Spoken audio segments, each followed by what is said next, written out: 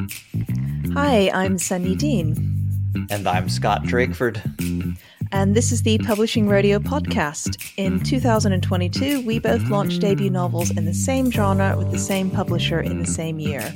But despite having very similar starts, our books and subsequently each of our careers went in very different directions.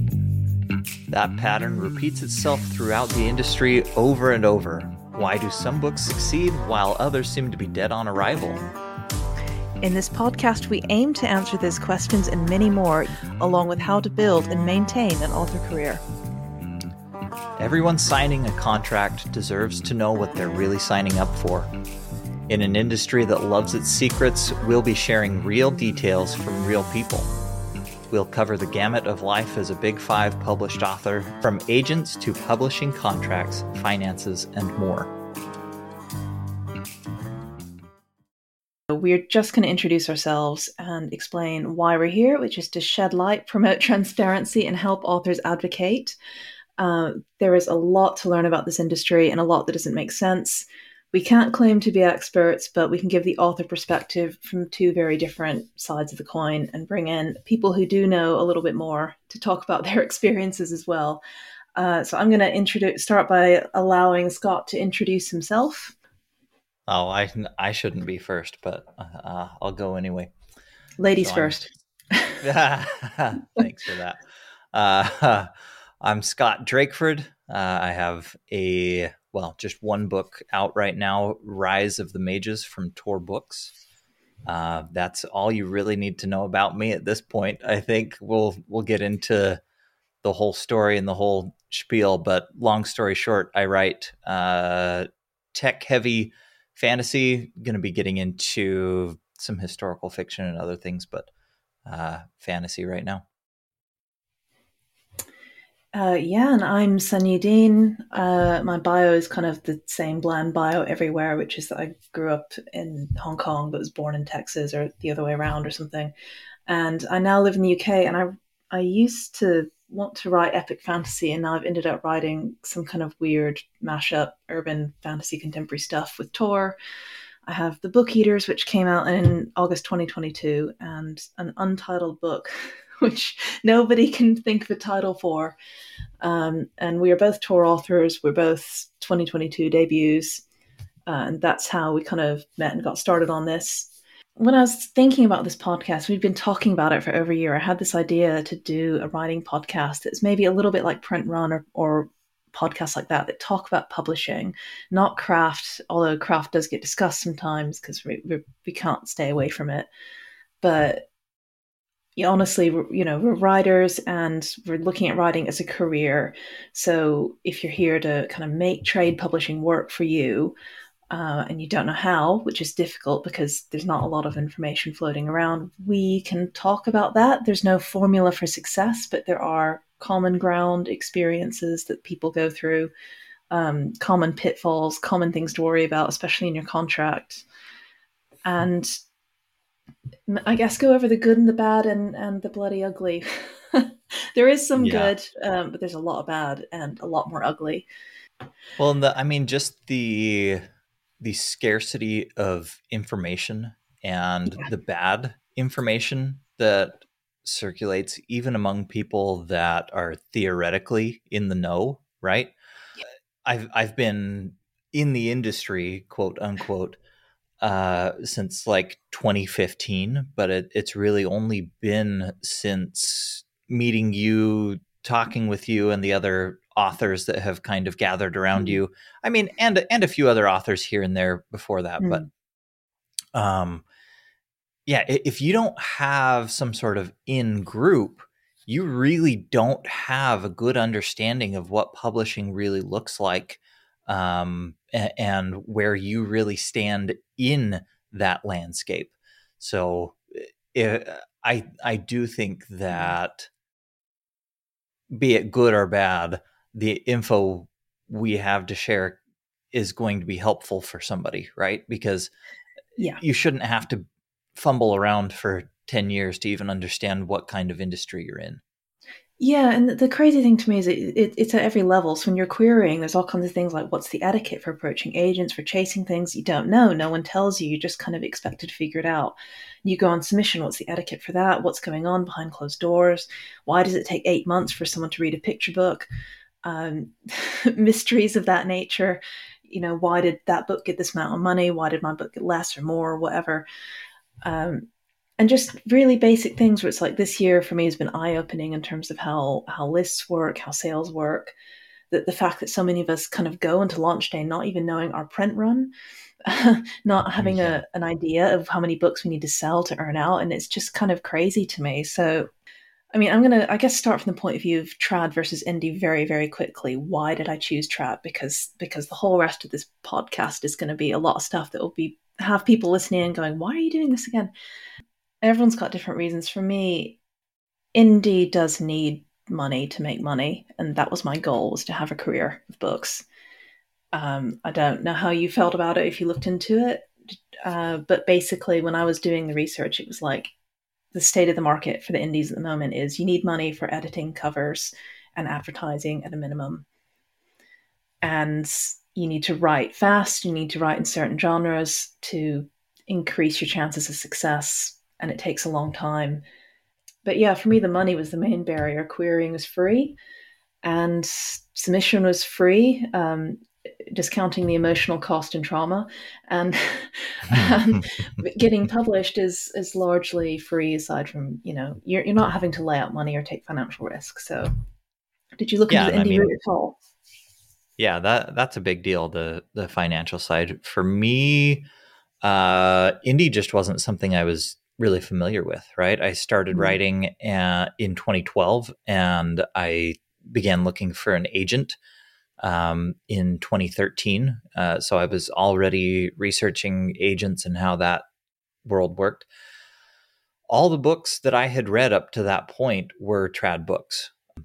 Wanting to be part of that group of authors that I had read and admired and all of that.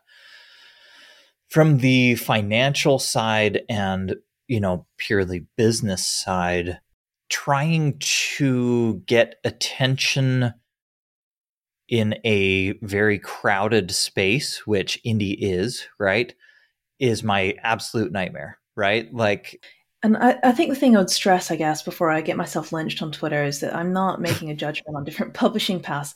That the publishing path that works for you is the one that's right. But definitely, like, the challenges I'm most familiar with are trade. And when I talk about publishing and career things on the rest of this podcast, I'm really talking about a book deal with a publisher that can give you mass market distribution. And that's the kind of career path, and that's the kind of problems that we look at. So that's our expertise, right? Like, for yeah, those listening wondering what you're going to get out of this podcast, Sunyi writes amazing books, and she also secured a relatively good um, debut deal. And she has a lot of contacts in the industry, more than anybody I know of at her stage in publishing. And she's taken the time to learn from a whole bunch of different people and areas of the industry. And I, in particular, have learned a bunch from her and from the writing group she pulled me into. My function on this podcast is mostly just to be a truth teller. no, I mean that's very important because I think we're kind of getting into the meat of why the podcast exists if people haven't gotten bored at this stage. But it's effectively that at its heart, publishing is very unfair. And I was explaining this as a kind of metaphor to my partner earlier. It's like, if you want a job in a regular industry, you might go to this big corporation and send in an application, and you come in at the lowest level and you work your way up, and it makes sense, and there's progression. You know what you're getting paid, you know what happens at every level.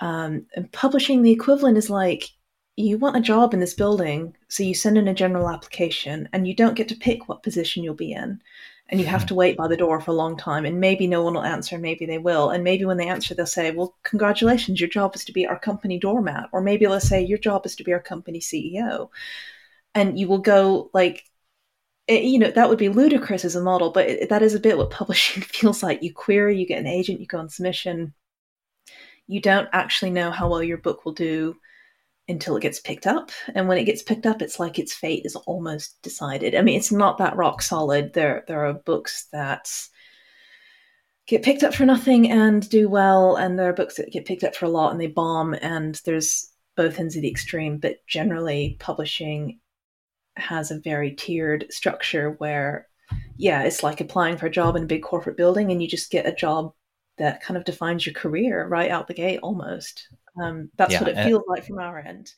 And Yeah. this might be a good point for you to start talking about your publishing journey, actually, and what that was like. You want me to go first again? Yeah. Just a quick comment. I definitely agree. That tiered nature of trade publishing and where you might fit in with other books being acquired, debut or otherwise, I didn't feel was all that well known, and I still don't think it is outside of certain circles, right? I mean, I think even I myself didn't really know the difference between a lead title and a non-lead, and whether there were any other tiers besides that. I think people Um, don't want to believe it, actually. Like, I've had this yeah, conversation with authors, and they hear that, and then they turn around and they go, well, no, that won't be me. I'm going to try and work really hard and like kind of overcome this. And it's like, but it's not really your thing to overcome. Like, yeah, you lock yourself in, and when people say, "Oh, well, you give up control to big publishers when you sign a contract with them," mm, I was one of those that thought I'll make my own success regardless, right? But what you don't realize is that the factors that can actually affect success, or at the very least reach to give you a chance of success, they don't belong to you anymore once you sign that contract, right? Everybody mentions, the obvious things like, oh, you give up control on your title, on your cover. Maybe you'll have to change certain things about your book to make your editor happy. That kind of thing is always mentioned when the issue of ceding control comes up, but it's mm, never a matter of, oh, you aren't going to decide, whether they send out promotional material for your book, whether they send your book to booksellers and influencers at all, that kind of thing. So yeah, I definitely, back when I signed my deal in 2017, was in that camp of not really knowing what it meant to be signing the deal that I was, right? And that's why I think it's pretty important to, or at least useful. I mean, if I were a prospective author, I'd be gobbling up everything that we have planned to say on this podcast. So I hope it's useful to somebody. In 2012, I had just graduated with an engineering degree, though I had been working full time as an engineer for 2 years, 3 years at that point, mm. enough to know I didn't want to do it anymore. I've always loved reading, and I've loved reading fantasy in particular. Fantasy is what turned me into a reader, and so I thought, okay, I'll give writing a shot because it seems more accessible than a lot of other things. Starting a business, whatever else I had floating through my head at the time. So I started writing in 2012, and I started with Rise of the Mages. Rise of the Mages is the first book I've ever written, and ended up getting it published. In 2013, I began researching agents, tried to decide, what agent I wanted. For me, as mentioned, indie versus trade publishing wasn't much of an internal debate for me. 2013, I narrowed my target agents down to three, mostly just based on books that I had read and liked. And you're going to hate me a little bit for this, but, Sanderson, Jim Butcher, and Rothfuss were three of the more successful authors I knew of at that point, right? And that through my very limited reading circle that was mostly my dad. Their agents were three that I wouldn't mind being represented by, and really liked based on what I could find online, which wasn't a lot, honestly. I found out that two of those three agents would be at a convention in England, in Brighton, England. My wife's family is from England, so we decided to fly out, and I met them for the first time. Kaylee, my wife, hadn't seen them for a long time, and I got to spend 3-4 days down in Brighton and stalked my prospective agents. I was super awkward. I was very, very nervous. But of the two I talked to at that convention, I really liked Matt Bialer, who is my current agent, and was really impressed with, just how he handled himself. He was very, very kind, even to an awkward guy approaching him, I asked him if I could send him my unfinished manuscript when I had it done. He gave me his card with his personal email, which I think helped a lot. I didn't just go into his assistant's slush pile. I went straight to him. I thought I was almost done. I thought I was going to send it by the end of that year. It took me until the beginning of 2015 to finish the manuscript, edit it, revise it, many, many times until I was satisfied with it. I queried Matt with an exclusive query because I decided, that I'd rather have one of the top agents than just an agent. So my plan was to go one by one with, at the very least, the top 3 to 5 agents I had picked out. And Matt was my top choice, so I queried him first. It actually took a bit. At 8 weeks, I decided I was going to follow up and just said, hey, we met at World Fantasy Convention. You said I should send it to you here. I hope you got it and had a chance to read. But, if you did read it and have any interest, I'm about to send to other agents. So just let me know if you just need a little more time. And he responded and said, I do need a little more time. I remember you. I like what I've read so far. Just give me a few more weeks. Then a few more weeks passed, and he emailed offering rep. And this, again, was in 2015. And I thought I had it made, right? Like I thought I was in. It was done. I was going to be an author. Like, I was counting down my corporate career already. Didn't quite work that way. It took until 2017 2016 to be ready for sub. So Matt's a very editorial agent, and he's had a few different assistants in the time I've worked with him, but they've all been very, very good in terms of editorial input as well. So I worked with them on getting the manuscript ready for sub. We subbed, got 3, very nice actually, got 3 rejections out of the 9 I think we subbed to. We decided to pull the submission to publishers, which basically just means your agent sends another email saying, hey, we're pulling this to work on some things, and we'll go back out with it in a bit. So we pulled the sub in late 2016, I think. And I started revising based on some feedback. Right after we pulled the sub, an editor from Orbit, Kelly something, I should have looked that name up. She emailed Matt and said, hey, I liked this. When you're done with those revisions, send it back to me. I was revising as quickly as I could, but before I could get the revision done, she left the industry, which is a thing that happens more often than I thought it might, with editors and agents. Sorry, and I shouldn't laugh, but you have to laugh because it's bleakly funny. Yeah, it happens a lot in this industry, and I didn't realize at the time. But so I was obviously devastated because that was the only, up to that point, the only interested editor in my book that I had at that point been working on for like 5 years, right? But come to find out, Davy Pillai, and please God, let me be saying that right. She had been, in some leadership position at Orbit, and she was somehow involved with Kelly, or this editor who had liked the book, but had then left the industry.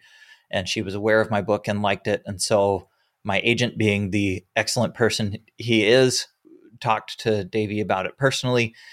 And then we gave Davy, who had just joined Tor, she had just jumped from Orbit to Tor to be yeah, I don't remember what her initial title was, executive director or something, and I think she's now the president. She was one of the top leaders, right? And has since climbed to an even more top leadership position. So we gave Tor an exclusive look after we finished the revision, even though we had 6+ other editors that hadn't responded to the initial submission. They offered on it. I signed a deal for a trilogy, and the advance was 30,000, so 10,000 per book.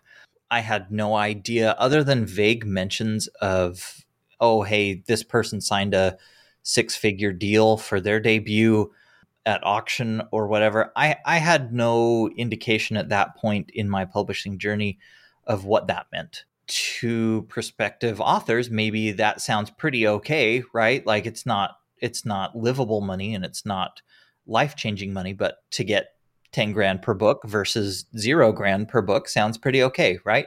I didn't need the money at that point. I had thankfully some pretty solid success in my day job career, as had and has my wife. So we were doing well, and I thought, okay, this is my in. The big boss at Tor likes it. It's one of my favorite publishers. So I was stoked. I'll try to be brief on the next portion, but my intended debut was to be in 2019, but they wanted me to write the next 2 books and have them all ready to go by 2019. And we said, okay, we'll try, but that was a mistake because A, I'm a slow writer. B, I had a very demanding job and a 2-year-old at that point, with a wife who had a demanding full-time job as well. So I did not come close to making that deadline. And so it was my fault that Rise of the Mages pushed from 2019 to 2020.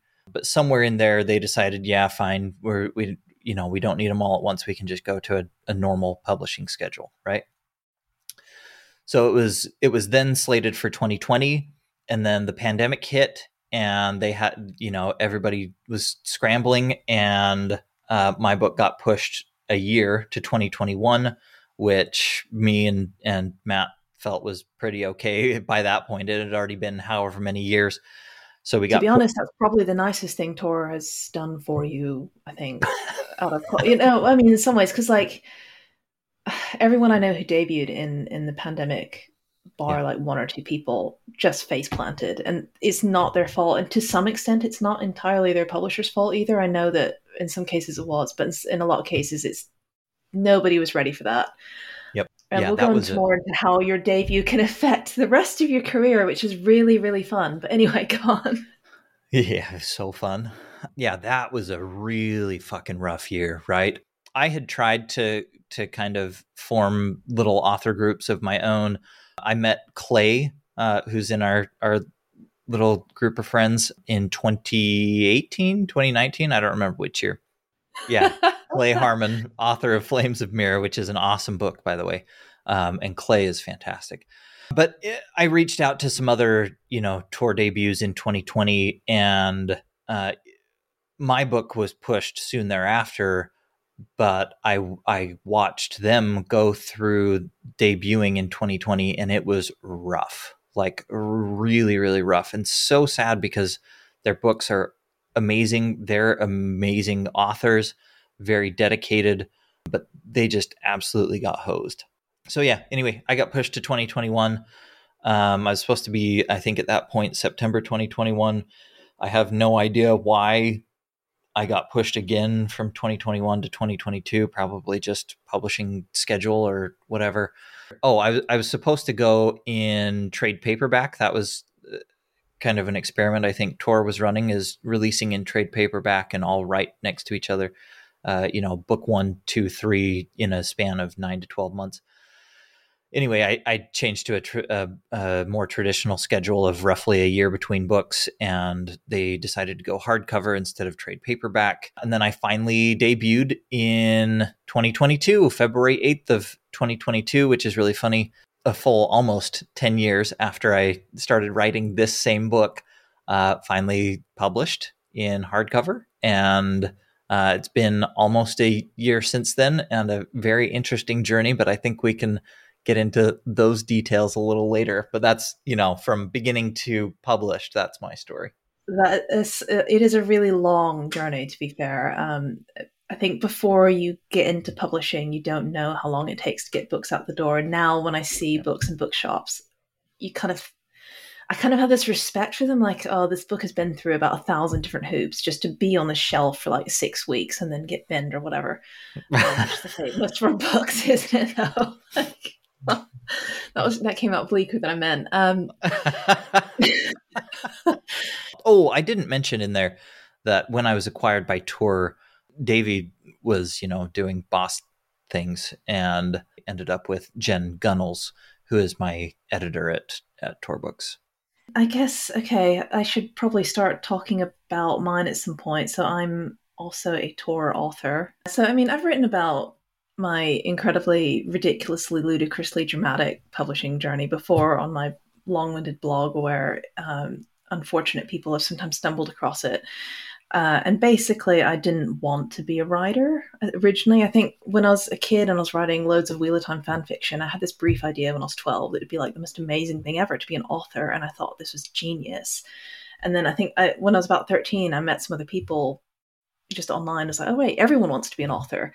This is probably a really bad idea because everyone wants to do it and none of us will succeed. So sometime when I was about 29 and I had a kid and no life, and we were kind of living in poverty and had been for a while, and I had a little bit of a midlife crisis about this, and decided I did want to write a book after all. And I wrote a horrible first book, and it was so bad I couldn't find anyone to read it. My partner at the time read 200 words and he said, is it all like this? Because I want to stop already. So I rewrote that book a lot over a year and kept trying to query it. I sent out some of the worst query letters this world has ever seen. I think I sent out one which said, imagine if like aliens landed on a fantasy planet and tried to start Plato's Republic. And that was like literally the query letter, and it was so bad. So we'll talk a little bit about agents and other things. This is not really for querying authors as such, but we'll do that in another episode. I wrote a second book in about 7 months. I think I sacrificed a lot of health. I'm a slow writer as well. So I sacrificed a lot of health and like not having hobbies or free time to do that with kids and everything else going on. That book found me my agent, who is Naomi Davis. We went on submission and that book didn't sell. And I remember one of the podcasts I used to listen to, I think it's called Shipping and Handling. They said that the day you sign with your agent is one of the best days of your writing career because you're just happy and you don't know all the shit that's coming ahead of you. And there's some truth to that. I thought I had it made. I had an agent. That was it. Yeah, then that book spent 18 months dying on submission, and I really struggled to write for a lot of that. I think in the first 6 months, I was just tired. I needed a break. And then it was like, I need to know what's going to happen with this book. And what happened with this book is that everybody rejected it. So some people had nice things to say, some people not so nice. I remember one editor said that it was pulpy and too actiony and like didn't have depth or something. Whatever. And then not that you remember that specific comment or that specific person at all, huh? He's keeping track. And then I was talking to Naomi about the future, and she said, well, you've written contemporary adult fantasy, which is a hard sell at the time. That was back when YA was everything and no one was writing adult. And Naomi said, well, if you've got a few different ideas, epic fantasy is always a good market. It's reliable. So I tried to write an epic fantasy, and after I think 4 months, I realized this was not working and I wasn't interested. So I told Naomi I was going to go back and write another idea I had, which turned into The Book Eaters. At the time, it was called Paper Flesh, and it was another contemporary adult fantasy / urban fantasy. But Naomi was supportive of that, so they liked the idea. I took a long time to finish that book because my life was falling apart a little bit without making it sound like a sob story. And the end result of that is eventually I moved out kind of at the early bit of lockdown from my ex-husband's house with this unfinished manuscript and no money, and finished that book and sent it to my agent and said, I'm really sorry, this book's a hot mess and I don't know how to fix it. And they sent it off, and I thought, okay, while that's going on, eventually lockdown will lift in a bit and I can go and like retrain because I've been out of work 9 years or something ridiculous. I'll retrain, find something else to do. I know submission will take a year or longer because it's COVID, everything's slow. Naomi's warned me advances have gone down since COVID. More on advances in another episode. And that didn't happen. We were preempted by Tor in 4 days, which I almost had a heart attack. I think I was sitting on the couch watching TV with my then boyfriend, new boyfriend, and Naomi sent me a text on Twitter and on Facebook and like my email, like, can we get a call? Can we get a call? Can we get a call? And the end result of that is that Lindsay Hall, who's my editor, had wanted to buy this book and she'd read it overnight. She'd made her team read it the next day, and then they'd gone to acquisitions and they'd come back with an offer. And if you don't know how these things work, preempts are basically where a publisher comes to you and says, we're going to try and buy you out to prevent an auction happening. My agent trusts Lindsay as an editor, so I hadn't talked to her or anything, didn't know her. And she said, this is the right deal for you and we should accept it. And part of that reasoning is Tor has the deepest pockets of our genre. So if we go to an auction, they'll probably still win, but we'll piss them off and we might get less money in the end. And this just saves a lot of time. So we accepted that preempt and it came to 300,000 US dollars for 3 books. I couldn't sleep for about 2 days and I couldn't do an editor call because I was just like, Lindsay offered to call after the deal closed. And I said, Naomi, I can't speak to her right now. I think after 10 ridiculous months where I rewrote a third of that book and we did a ton of edits, it eventually came out 2 years after being acquired, August 2022. And I've also had an interesting year. I've gone on really long now, so I'm going to stop. No, not at all. Oh no, I'll go into how I met you actually, because I hope this doesn't make you feel bad. So I was trying to make I was trying to make Can't friends wait for with this. I was trying to make friends with other Tor debuts, and I found it because my critique partner, who's with Orbit was kind of like, it gets its debut authors together and they put them together in like a group and they all get to new Orbit voices. Tor doesn't have very many debuts. There were not very many of us. And so I was trying to get to know some other Tor authors and they already all sort of paired off in their own clique, which is fine. Like they've got their own groups and things and they didn't really want to know. And basically Scott was like the first Tor author I found who's coming out in my year and who was happy to talk to me. I was like, okay, that's cool. And then I looked him up on Edelweiss, and by then I'd learned quite a lot about what was going on with my deal and what it meant. Because when someone hands you a lot of money, you start researching, or you should. And I kind of looked at his page on Edelweiss. I thought, shit, they're going to screw him over. And like I sent it to another friend of mine. I said, I think they're going to screw this author over. And they're like, yeah, he's going to get screwed. And I think, no, man, I'm so sorry, dude.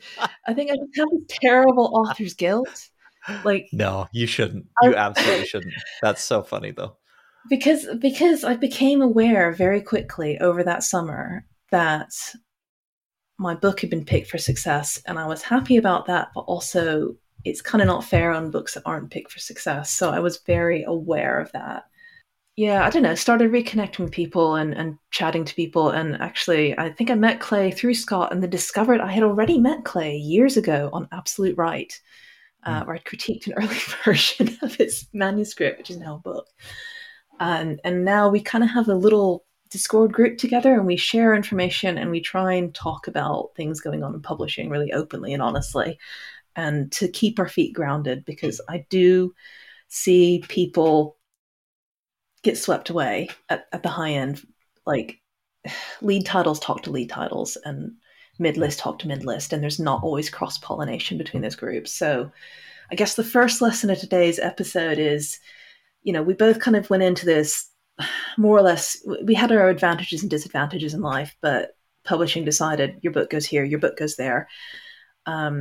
If you're not aware of it, that is a thing. There's lead titles and there's mid-list, and we ended up on different sides of that fence. So yeah. And to be clear, in in 2020 watching, and then in 2021 really even too, watching some releases, some debuts go one way and Mm. some go a very different way, uh, really started to open my eyes to, hey, something's not clear here.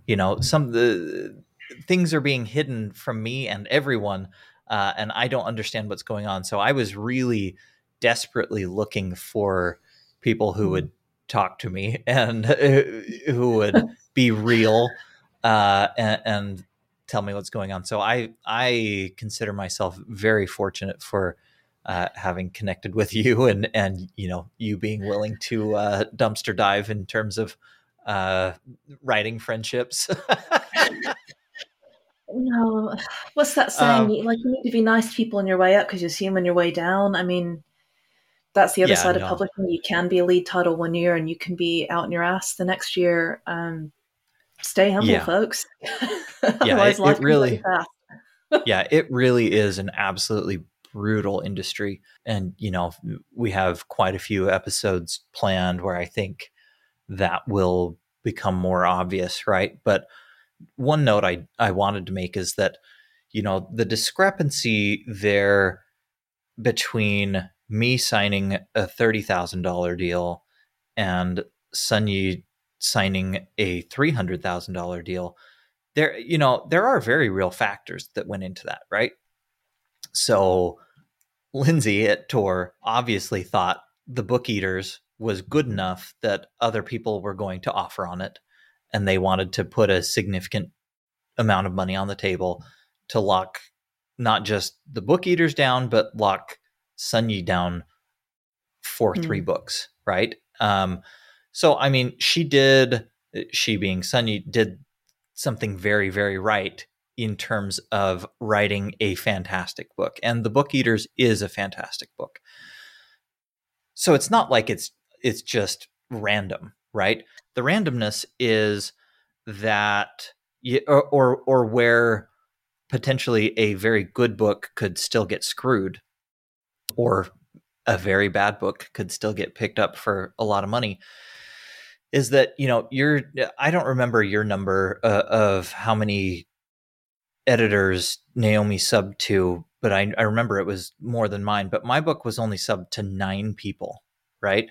um 9 acquiring editors. So you have to impress and have a perfect match of interests, of style, of catching that editor when they have a budget, when they have an opening in their schedule, whatever else, with 9 people. Like, that's No, I ridiculous. think it's about 8 to 10 editors, depending on who's away or on mat Yeah. leave or on vacation or whatever. There's 8 to 10 editors in our genre, which is adult sci-fi and fantasy. When you run out of them to sub to, you're out of the big five and you're looking elsewhere, which can work. You know, there are really good publishers like Rebellion is quite a good press, for example. They have a shed load of money. I think when we talk about smaller presses, you have to understand that even smaller presses, you being the listeners, not Scott, smaller presses can still be pretty big. It's just that the big presses are vast, heaving behemoths of corporations Yeah. that are even bigger. Yep. Yeah. I think, knowing what I do now, obviously you want to take a shot at signing a huge deal with a huge publisher, but I don't think I would hesitate at signing a good deal with a non Big Five, as long as they had a pretty solid track record, like Yeah. Rebellion, Titan, whoever. Yeah, I guess that's the first part, really, is that when you're looking at your career, money does matter, I think. Yeah. And Hmm. you can get stuff like sometimes there will be reasons to accept a smaller deal. Um, for me, when I was doing the calculations, like when I went on sub, I was living basically on the dole, which is you call them Social Security in the States, we call them benefits here. And there was a point where it's like this weird median number where if I'd gotten between, I can't remember the number, but like between 10 and 20 grand of a book advance, it would have done nothing except take me off the dole for a year. Yeah. Yep. Where I was kind of thinking, if I get that, I'd have to think about whether I actually take it, whether it's worth the time. Yeah. Yeah, so I mean, you hear people say things like, "Oh, there can be downsides to a big deal," and I think actually, I don't think so. I I don't think think so either. I think if someone gives you a big check, you take that money and you run to your bank as fast as your little feet can carry you and you cash it. And that is money in the bank that they cannot take off you. Yeah. Because anything can go wrong. Anything can go wrong if whether they give you $10 or 10 million. But one of these ways, you've got 10 million. Yeah. Well, and it's not just that, right? And to be clear, I'm specifically Yeah. talking about if I had, if I had at a non Big Five, but still a very established publisher, if I had a similar deal offered there versus at a bigger publisher, I now understand that if that came with significantly more enthusiasm, what have you, at the non Mm. Big Five, that there's a discussion to be had there between one and the other. Now, It's maybe the percentage of question, the publisher. Because like some yeah, publishers can offer less, but if what they're offering is a lot for what they usually offer, then that means they're throwing their weight behind it. yeah, So I think like orbit advances tend to be a bit lower, but if they so like orbit lead titles will probably have an advance. It's a bit less than Tor lead titles, but you're better off being an orbit lead than a Tor mid list, for example. bingo, bingo, yep. And yet another question that you raised is it worth signing a small deal with these bigger publishers or any of these publishers? A small deal being roughly what I got. And that's a discussion to be had. Lot goes into that. It's something that I've thought about a lot. And in my situation, I'm not sure. I'm not sure I would have if I knew what I back then, what I do now. I'm not sure I signed that deal, right?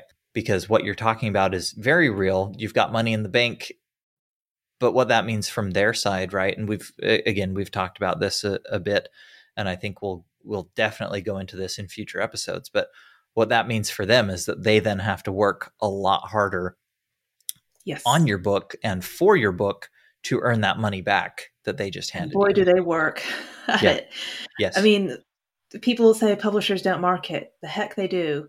They may not have marketed all the books on their list, but when they choose to, they can throw the kitchen sink, they can throw a warehouse of kitchen sinks at a book to make it Yeah. float. It doesn't always Yep. succeed, but it's much more likely to. Yeah. And it's not always visible. That's the big thing. Yes. It's, I think, yeah, there's so much. I think people forget publishers can't sell directly to readers.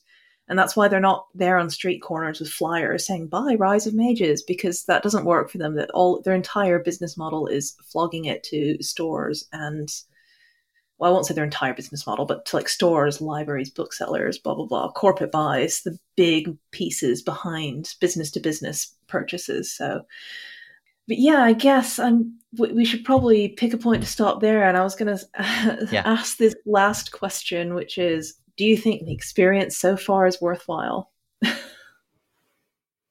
Oh. God almighty. A lot goes into that, right? And I've Mm, actually thought a lot about that over the last few years just because of how my publishing journey has gone, right? My mm, my debut launch certainly didn't go quite how I hoped it would. So there's a lot of reasons to be negative about having spent the time and effort and put the hope into this industry and this career. But overall, where I'm at, I'm happier than I've ever been. I have a very, very good home life and things are comfortable there. So I have the privilege of being okay with that kind of mm. shit outcome, right? And not Yeah, everybody has that. So yeah. I certainly wouldn't recommend my journey for most people. But for me, I do have a book that I love in Rise of the Mages on shelves, and, more in the trilogy coming. And I have acquired skills and friends that I value very highly. So, writing and the publishing industry are still very important to me, and I still have a lot of optimism for the future. So, yeah, I mean, I think for me, it's very worth it. But would I recommend somebody make the choices that I made? Probably not. The real friends were the rejections we got along the way. In this case, Uh, the real friends were the real friends I made along the way, right? Like, yeah, there's Yeah. some pretty amazing people